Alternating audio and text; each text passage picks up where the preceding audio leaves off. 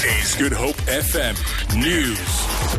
Good morning. Cosas President Zama Khanyase says they are concerned that learners who are doing matric this year won't find space at universities next year if students don't write their exams. She was addressing the organization's National Students Academic Excellence Assembly held in Durban.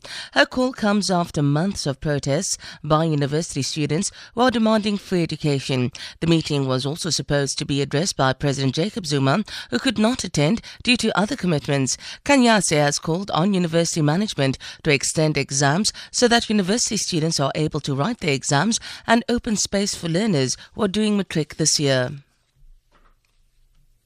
We support and understand the struggle of the students in higher tertiary institutions. We understand why they are having the ongoing campaign that they are having for free education.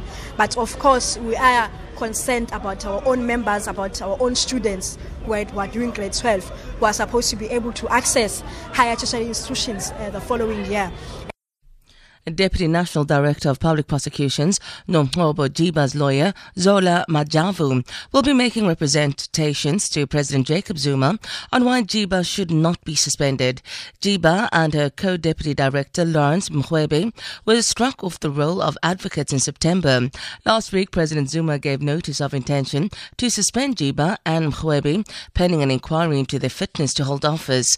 However, former NPA head Sizwa Ngasana says an inquiry into the fitness of the two to hold office is unnecessary, as the High Court has already ruled that they be struck off the roll. Asana has questioned why President Jacob Zuma would even consider suspending the two, as they are already on special leave pending their appeal.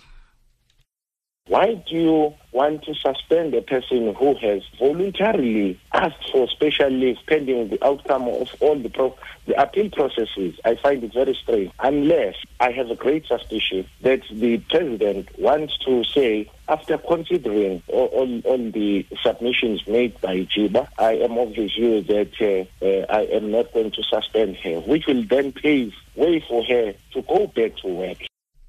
International Criminal Court Chief Prosecutor Fatou Bensouda has described the decision by 3 African countries to withdraw from the ICC as a setback. However, she has vowed that the tribunal will continue its work on the continent. Bensouda says the court should not feel defeated by South Africa, Burundi and Gambia's withdrawal. The countries have accused the ICC of being biased against African countries, as almost all of its cases focus on the continent. Bensouda stressed that all 124 countries that currently count among the ICC's members are sovereign states.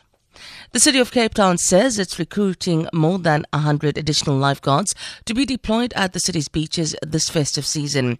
The city employs 12 permanent lifeguards and others are contracted during the summer months. City of Cape Town spokesperson Priya Reddy says the lifeguards will help improve safety over weekends at the city's various beaches starting from next week.